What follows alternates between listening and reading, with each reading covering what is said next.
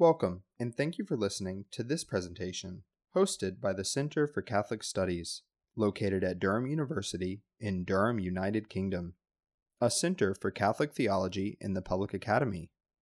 For more information, visit our website at www.centerforcatholicstudies.co.uk or follow us on Twitter at CCSDHAM. The following lecture was presented on the 12th of June, 2019, by Dr. Edward Howells, Senior Lecturer in Theology and Religious Studies at the University of Roehampton. The lecture is part of the Catholic Theology Research Seminar Series and is entitled Human Desire and Divine Desire, The Case of John of the Cross. Thank you very much for having me, and I've enjoyed hearing some really good papers today. I hope you've still got some mental space left for hearing another paper. It's about desire.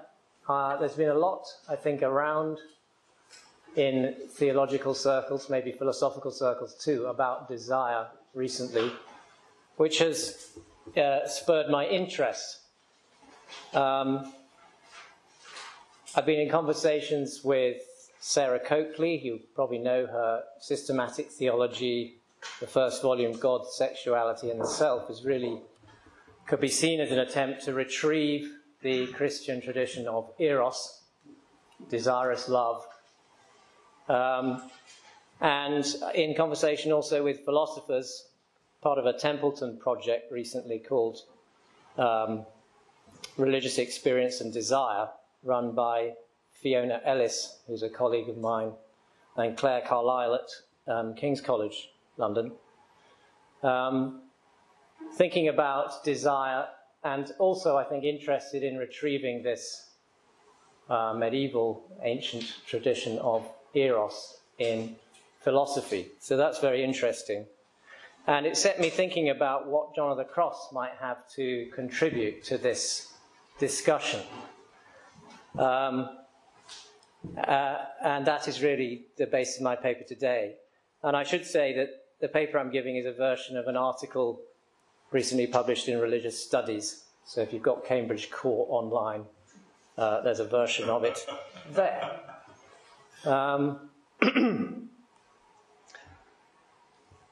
So, if you search in John of the Cross for desire, I think what you first discover is that the language of desire is everywhere. He uses many different words for desire. They are appetites, passions, affections, longings, moanings, gustos, which is pleasures or tastes, wanting words, that's querer, wanting or wishing, amor, love, and desire itself, desear, deseo. And I think the reason for this plethora of terms is that John is drawing on a tradition of erotic language for understanding the relationship between God and humanity, which goes back at least as far as Origen. For Origen, as I expect you know, desirous love, or eros, is the force joining God and creation. Origen notes that this divine eros is widely to be found in Scripture. He interprets the Song of Songs as a narrative of desire between God and humanity, for which he finds corroboration in Jewish interpreters. The peak of human experience is to share this divine desire in the mutual desire of the lovers of the Song of Songs in the state of union with God. This is a contemplative goal, to see God through the mutual gaze of eros shared between the human and divine partners. A few centuries after Origen, Pseudo-Dionysius extended this identification of eros with God, speaking of the divine eros as the ecstasy of God to creation, which implants our own ecstatic desire for God in return. That's the Divine Names, chapter 4. So desire on this view is much more than a physical or merely human need. It is God's desire, present in every part of creation and most of all in humanity, as created in the image of God. We long for God with the same desire that God longs for us, and to reach human fulfillment is to share this desire mutually with God. But since this desire as God is everywhere, it's hard to know where to begin in giving an account of it. If it is everywhere, would one even know if one experienced it? And would it have any connection with human desire for things in the world? Is there any continuity between the way that we desire, say, a hot bath and the way that we might desire God? The philosopher Talbot Brewer, in his article 3 Dogmas of Desire, which I recommend very highly, 2006, for a philosopher's treatment today, seeks to challenge the notion that desire can be understood as no more than the satisfaction of propositions. That is, the desire that I want X to be true.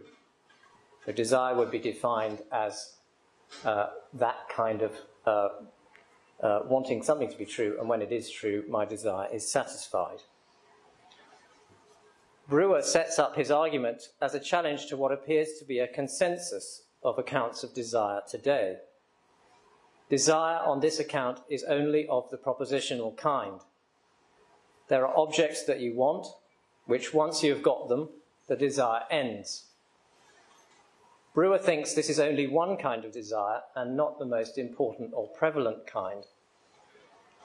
In the case of two people in love, for instance, their desire for one another cannot be accounted for only in terms of the satisfaction gained through the things that they do. There is a strong difference between the things that they do as fulfilling propositional statements of desire and their desire for each other. Take, for instance, their desire to spend time together. This can be propositionally stated, and when they spend time together, this desire is satisfied. But this does not capture the nature of their desire for each other. Spending time together is a means to a greater desire for their desire to, far from being satisfied, to increase, or at least not to go away. If spending time together made your desire for one another go away, you wouldn't want to spend time together. So their desire for one another cannot be stated in terms of the satisfaction of a propositional statement.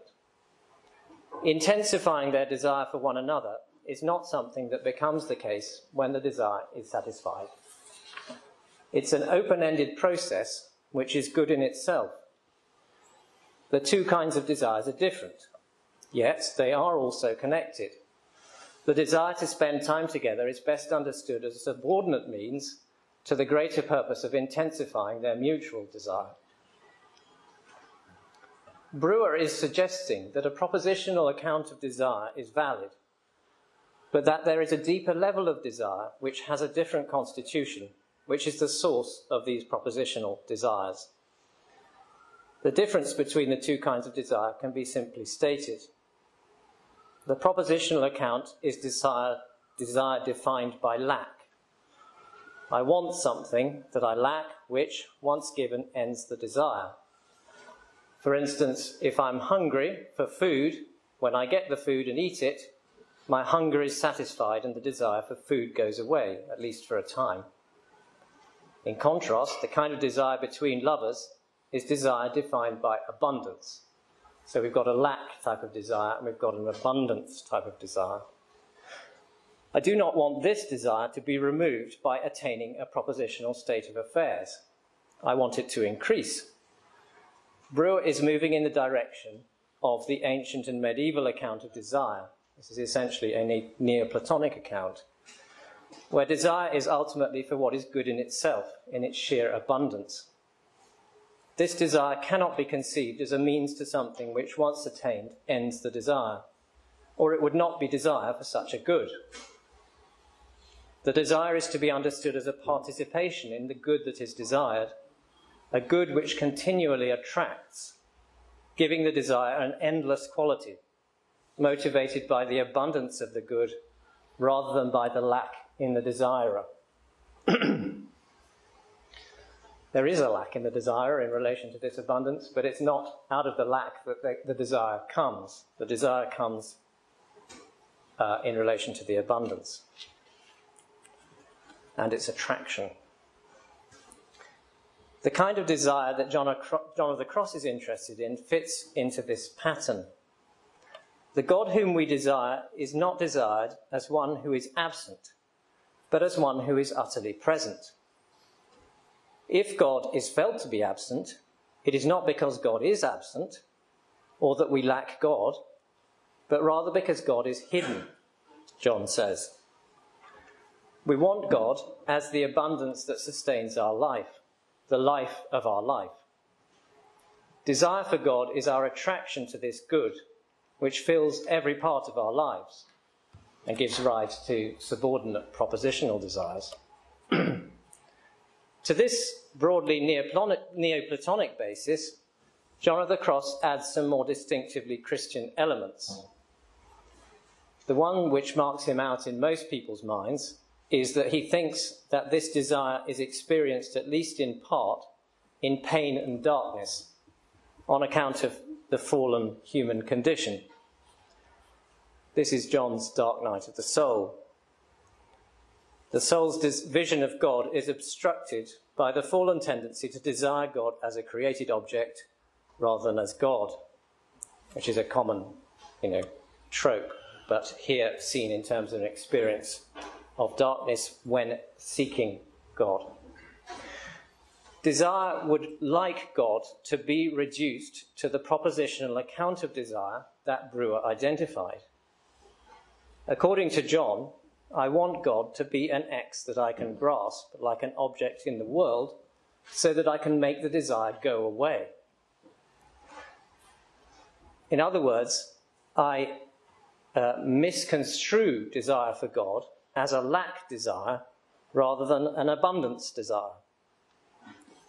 The open-ended, endless kind of desire that I also experience is felt as dark and uncomfortable because I don't know what to do with it. And so much do I not know what to do with it that I need grace to repair my God-given capacity to find my good in this kind of desire and to find rest in it. I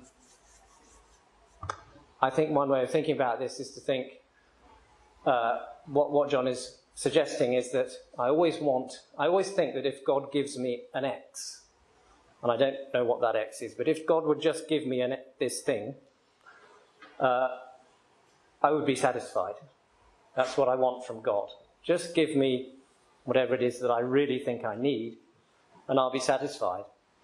And John is saying, actually, the desire for God is not of that kind. The desire for God is one that will go on increasing the more you receive from God. So it's a different kind of desire. And you can find rest in that kind of desire, but not naturally. You need grace to help you find rest in that. Even once I choose to pursue it, it is confusing and disorientating until this capacity, my capacity for God, has been significantly transformed.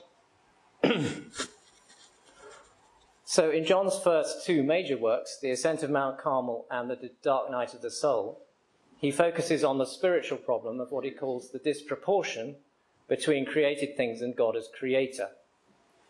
Because of the sinful tendency of human desire to prefer the created over the creator, this disproportion requires a purgative process in response to repair and transform the soul. And John goes into various symptoms of this state of mind at the beginning of the Ascent of Mount Carmel. One of them, he says, is that spiritual directors will find themselves faced with individuals who report that though they desire God and know the difference between God and creatures as objects of their desire, they have a feeling of, quote, not being satisfied with anything, and even, quote, of distaste for the things of God. This is the beginning of the Dark Night. Correctly discerned, and it's very important that it is correctly discerned to distinguish it from symptoms of depression, which he calls melancholy. Correctly discerned, this must be recognized as a moment of grace. The reason for the sense of aridity is that these people have mistakenly identified the warm feelings that they previously had in spiritual exercises with God's actual presence, so that when these feelings disappear, they think that they have lost God.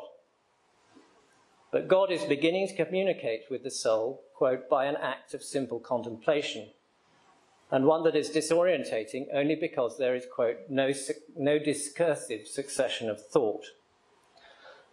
Beneath the confusion, John points to a, quote, dark inflow of grace, according to Dionysius' notion of God as a supersensible ray of darkness, that is, without the features of created objects, yet utterly present. Desire for God at this stage feels like desire for nothing. I just want to take you through the drama of John's story of desire. The story of desire is the story of the spiritual life.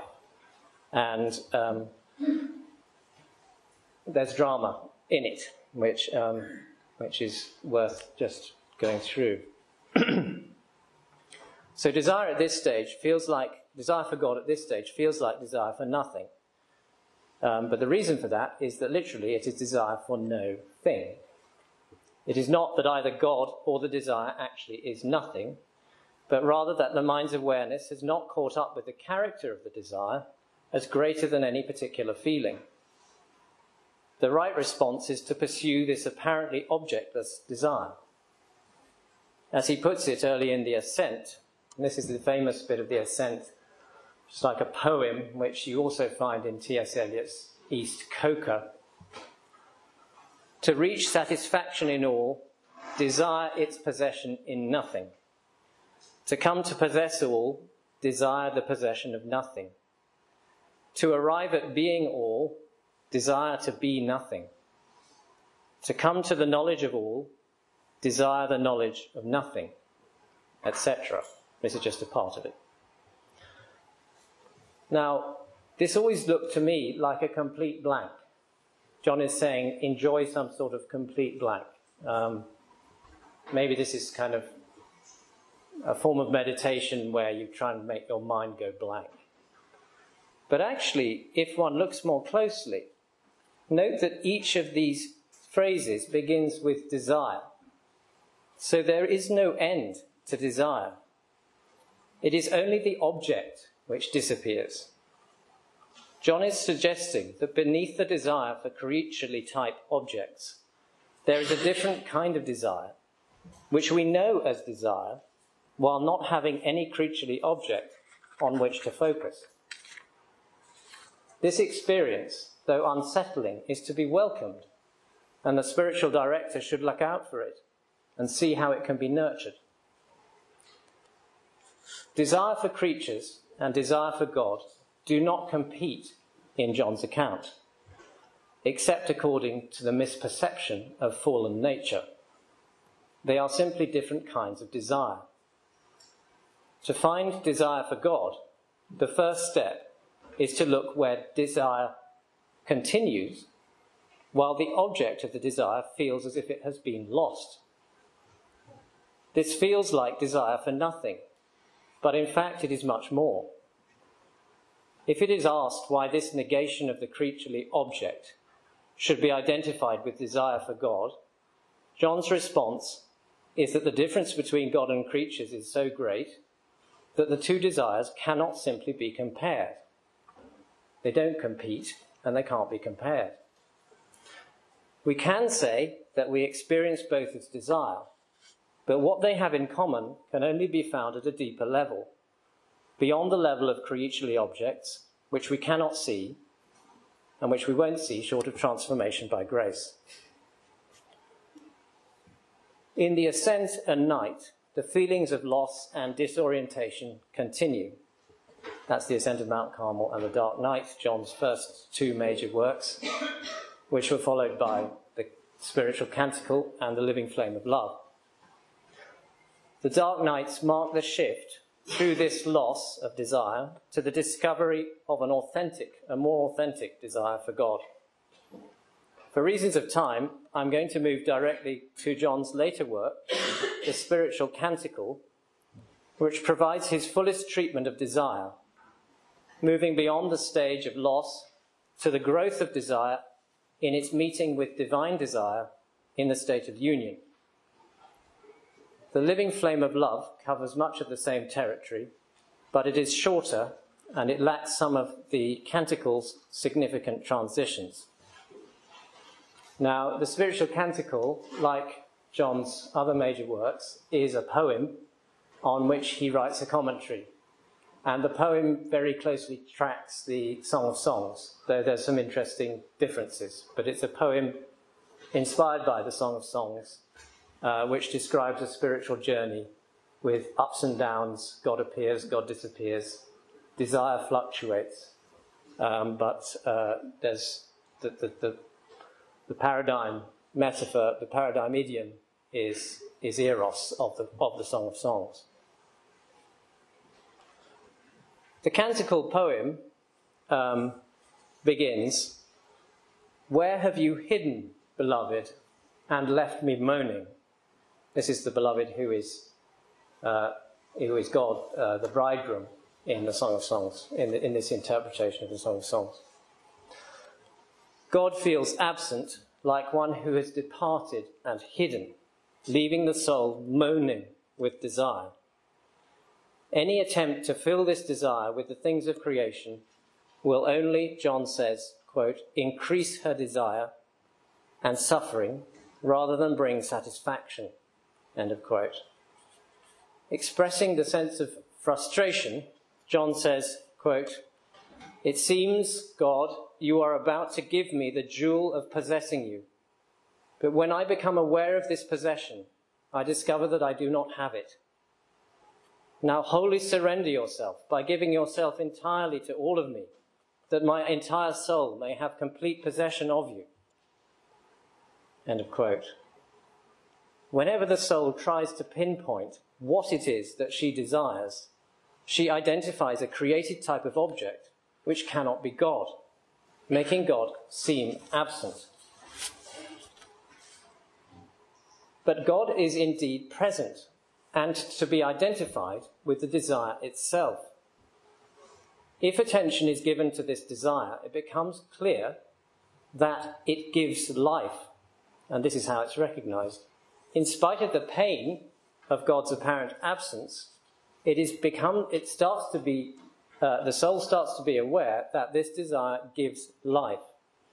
John says, this love, quote, "in killing her, makes her live the life of love." The desire puts her in contact with what she desires, even though she cannot grasp it. She starts to see that, quote, "she lives through love in the object of her love." So it's in the love that the object resides, in this desirous love. John sees this as a recognition of her creation in the image of God. Quote, "The image of her bridegroom resides at this deep level of her desire, as the life of the desire. The desire can be recognized as one, quote, "into which the soul desires to be transfigured through love." And he says it provides a true sketch or image of God's presence. She then, quote, "calls out to the one who did this sketch to finish the painting an image." So the soul has spotted that it's in the desire that she will find God, but it's still a sketch that doesn't quite make clear where God is in that. And that's an image for what it is to be made in the image of God, that in our own desire we have a sketch of God's presence yet to become clear through grace. Yet the continuing feeling of deprivation in relation to the object means that the soul still feels, quote, that she is dying of love. The tension between God's presence within the desire and the continuing felt absence of an object leads next to a crisis, but it is a beneficial one, because it brings about a total surrender. The crisis is caused by the fact that in its objectless quality, the desire feels to the soul as if it will tear it apart by leading it out in an endless ecstasy towards the infinity of God. If God is infinite and she is finite, how can this desire do anything other than destroy her? And just to look ahead, the answer will be because it's an abundance desire, not a lack desire. If it were a lack desire, and I were finite, and God were infinite, and I was satisfied by infinity, it would destroy me in my finitude, if it were a lack desire. But since it's an abundance desire, it won't do that. But I still haven't quite worked that out in this journey, according to John. She is rushing, he says, towards God as impetuously as a falling stone, which gives her a sense of vertigo, quote, like one suspended in the air with nothing to lean on, end of quote. She feels that the desire will tear her soul from her body, since, quote, it causes her to go out of her senses and is, quote, beyond what the sensory part can endure. At this point, the soul despairs, asking God to withdraw. John says, quote, the torment she experiences at the time of this visit of ecstatic desire for God and the terror arising from her awareness of being treated in this supernatural way make her cry, withdraw them, these desires, beloved. Yet to have expressed this cry for God is exactly what the soul needs, for it marks her surrender to the help of divine grace. In this impasse, and everything for John always comes through an impasse, John says, the soul has, quote, no remedy other than to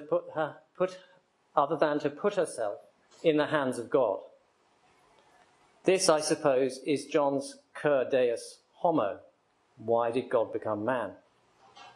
It's found in the impasse of human desire for God. God must become human to rescue humanity from giving up on the deep desire that it knows to be the source of its life. God must show desire for humanity at the point of humanity's despair in its desire for God. John says, quote, the misery of human existence is such that when the communication and knowledge of the beloved, which gives more to the soul and for which she longs so ardently, is about to be imparted, she cannot receive it save almost at the cost of her life. Without divine intervention, humanity would give up on that source of life out of fear of losing all that it has and perceives itself to be in life without God. So divine intervention then comes, and this is the bit that I want to focus on in the canticle, because this is the transition point of desire from the lack to the abundance. And I think it's beautifully orchestrated by John of the Cross in stanza 13 of the spiritual canticle. So if you want the reading that I would have given you in preparation, if this had been a class, I'd have said read stanza 13 and the commentary on it in the spiritual canticle. But just to go through this then, the stanza 13 of the poem says, return, dove, the wounded stag is in sight on the hill, cooled by the breeze of your flight. The background to this is that at the beginning of the poem, she receives a wound of love from God. It's called a wound of love. I'll go into why that is in a minute. She receives a wound of love. That's this desirous, longing love for God. Where have you gone, beloved, and left me moaning? God who appears to have come to her and then departed, and she can't find where God is. Where is the object that I want, that I can't grasp? And she searches all through the things of creation and she can't find God in any one of them. She looks at the beauty of creation and she can't find God in any of the things of creation. And at this point, for the first time, the beloved appears as the wounded stag in sight on the hill. So you have an image of she's looking up to the hills, and on the hill, a wounded stag appears. And John's interpretation of these few words really shifts his treatment of desire. We should begin then by noticing the connotations of the figure of the wounded stag, which would have been more familiar for his readers than it is for us. First of all, the wounded figure of Christ. Any mention of wounds means Christ, the incarnate God, wounded by suffering. Second, the wound of love from the Song of Songs. This is desirous love as mutual desire, yearning for one another, pictured as in the absence of one another. We've been together and then we're separated from each other and we're yearning for each other, called a wound of love. Third, the stag who longs for cool water. The figure of the stag is Psalm 41, 42, Psalm 41 in the Vulgate, 42 in our numbering. The stag who longs for cool water. This is a picture for human desire for God. Fourth, the stag who leaps on the mountains from Song of Songs 2:9 is a picture of divine desire in its swiftness. And you find both of those things very prominent in Bernard of Clairvaux's sermons on the Song of Songs, which everybody in this period knows, including John. The wounded stag then connotes both human and divine desire meeting in the wounded figure of Christ. So now we turn to how John understands his figure in this poem and in terms of desire. The divine rescue works by John in the wounded stag being a figure for the incarnation, God's sending of the Son to be with the soul. And the motivation for that sending is God's desire to be with the wounded soul in her suffering. John says, the wounded stag, quote, if he hears the cry of his mate and senses that she is wounded, immediately runs to comfort her. So the stag who's fleet of foot, divine desire, goes to the place of human suffering to meet it. God responds to the wound of humanity's suffering with Christ's own wound, with the swift desire to heal humanity. Notice that the wound on both the divine and the human sides is not merely suffering, but desire. And desire dominates over suffering.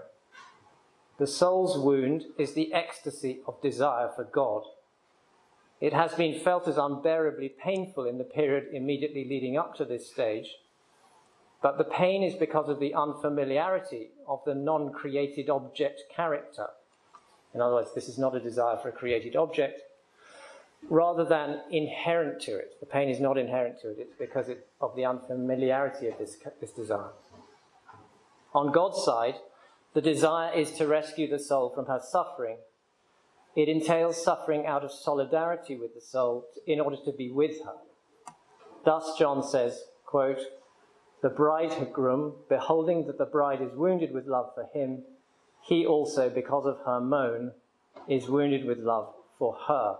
End of quote.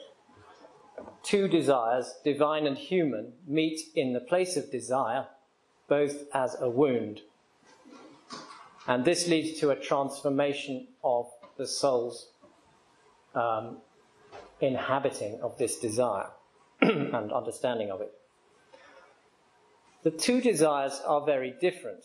The soul's is a painful desire, felt at this stage as a threat to her life.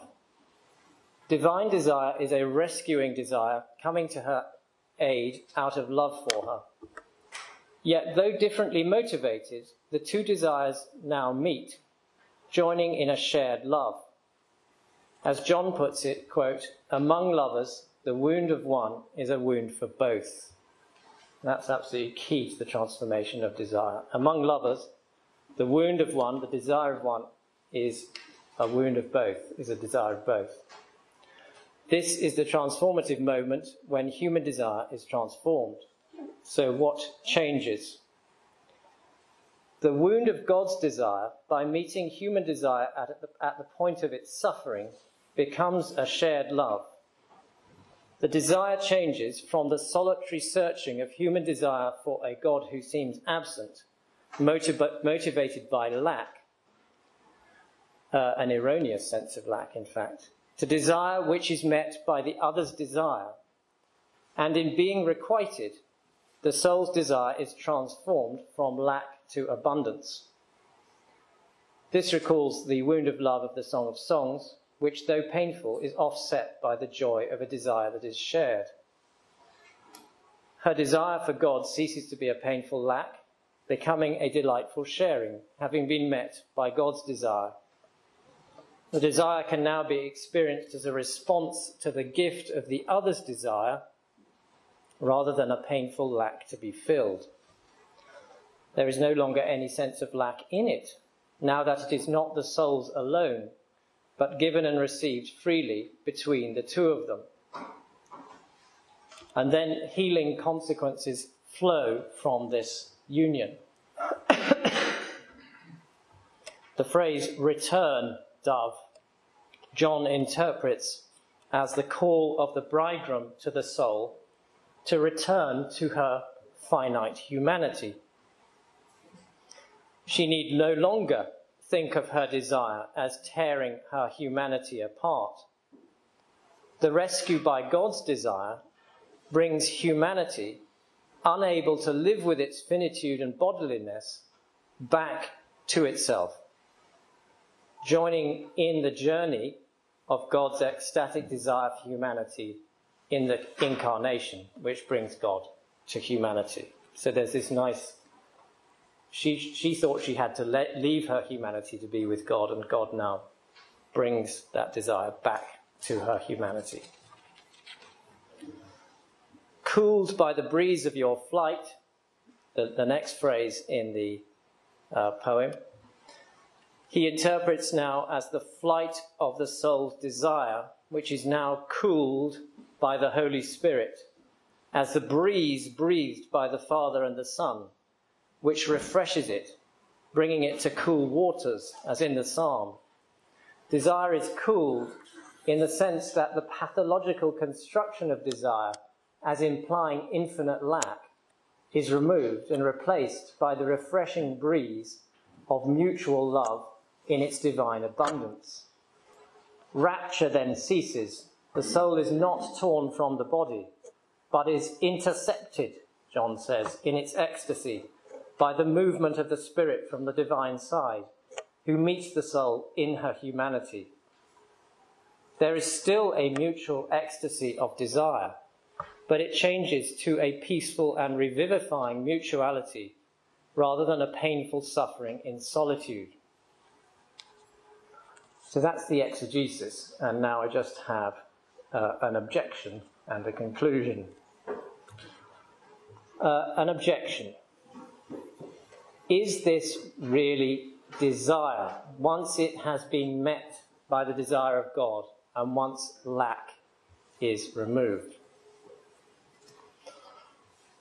Introducing the state of union in stanza 14:15 of the Canticle, John says, "Not only do her vehement yearnings and complaints of love cease, but a state of peace and delight and gentleness of love begins in her. She no longer speaks of sufferings and longings as she did before, but of the communion and exchange of sweet and peaceful love with her beloved, because now in this state all those sufferings have ceased." can we talk about desire where there is no lack? Here I am going to turn briefly to Rowan Williams' article, The Deflections of Desire, on John of the Cross, in a book called Silence and... can't remember. I'll give you the reference later. Anyway, it's about the incarnation and negative theology, which draws out the connections between John's treatment of desire and his theology of the Trinity. A distinctive feature of John's view of love, the love between the Father and the Son, is that it is not a closed mutuality. The procession of the Spirit from the Father and the Son is not an enclosed love between them, but is always, quote, open to a further otherness, Williams says. Excuse me.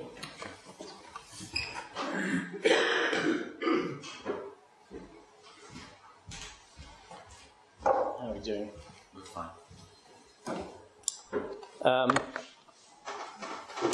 A distinctive, yes, not a closed mutuality. The procession of the Spirit from the Father and the Son is not an enclosed love. Their love does not reach a terminus in the object loved. The Father and the Son not only love each other, but, Williams says, desire the desire of each other, desiring a greater shared desire that proceeds in an excess or deflection beyond them. Trinitarian love is a ceaseless or circling deflection, in which love is always directed to but never determined by the specific other. So there is another to love which is distinct from God. There is a distinction, let's be careful.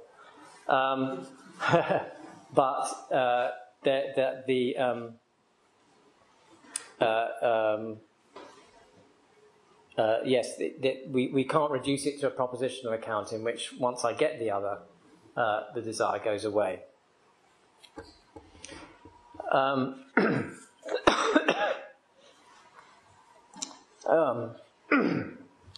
God desires not because God lacks anything, but because it is desire's nature in God to be both shared and through this sharing to expand limitlessly. Thank you.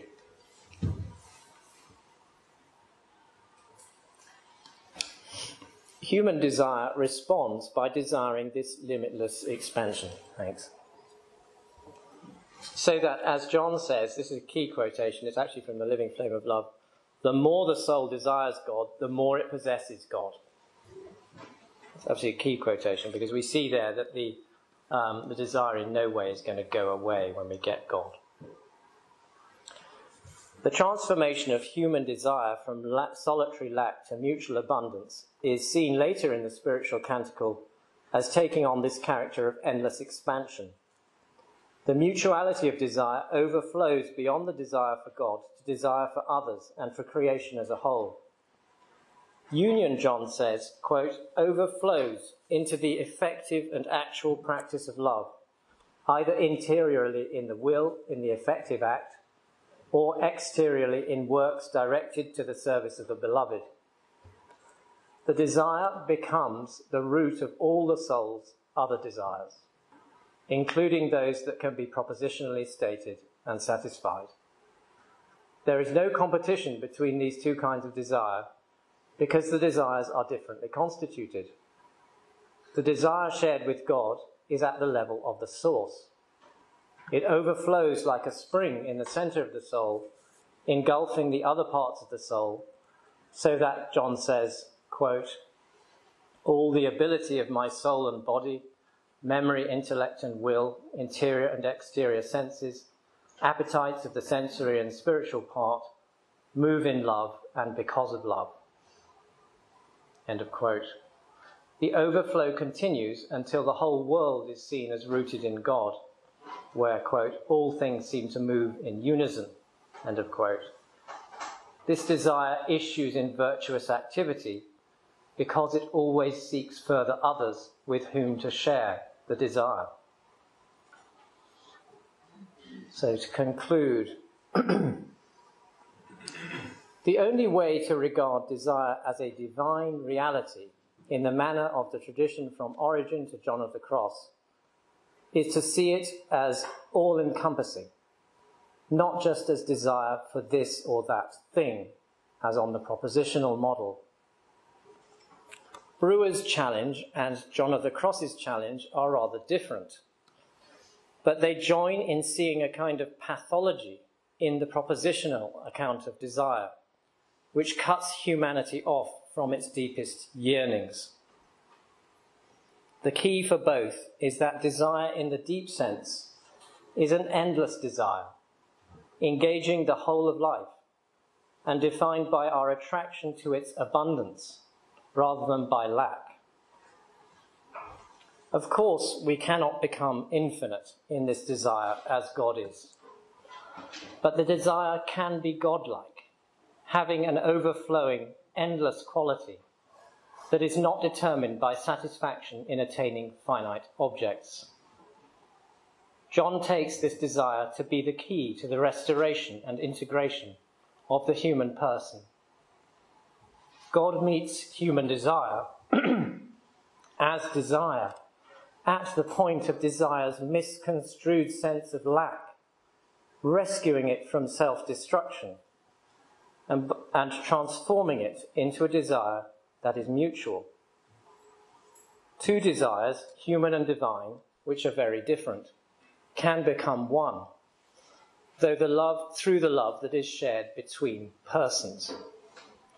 The question that remains is whether this can be articulated as desire today against a prevalent culture of accounts of desire, which in comparison are highly reductive.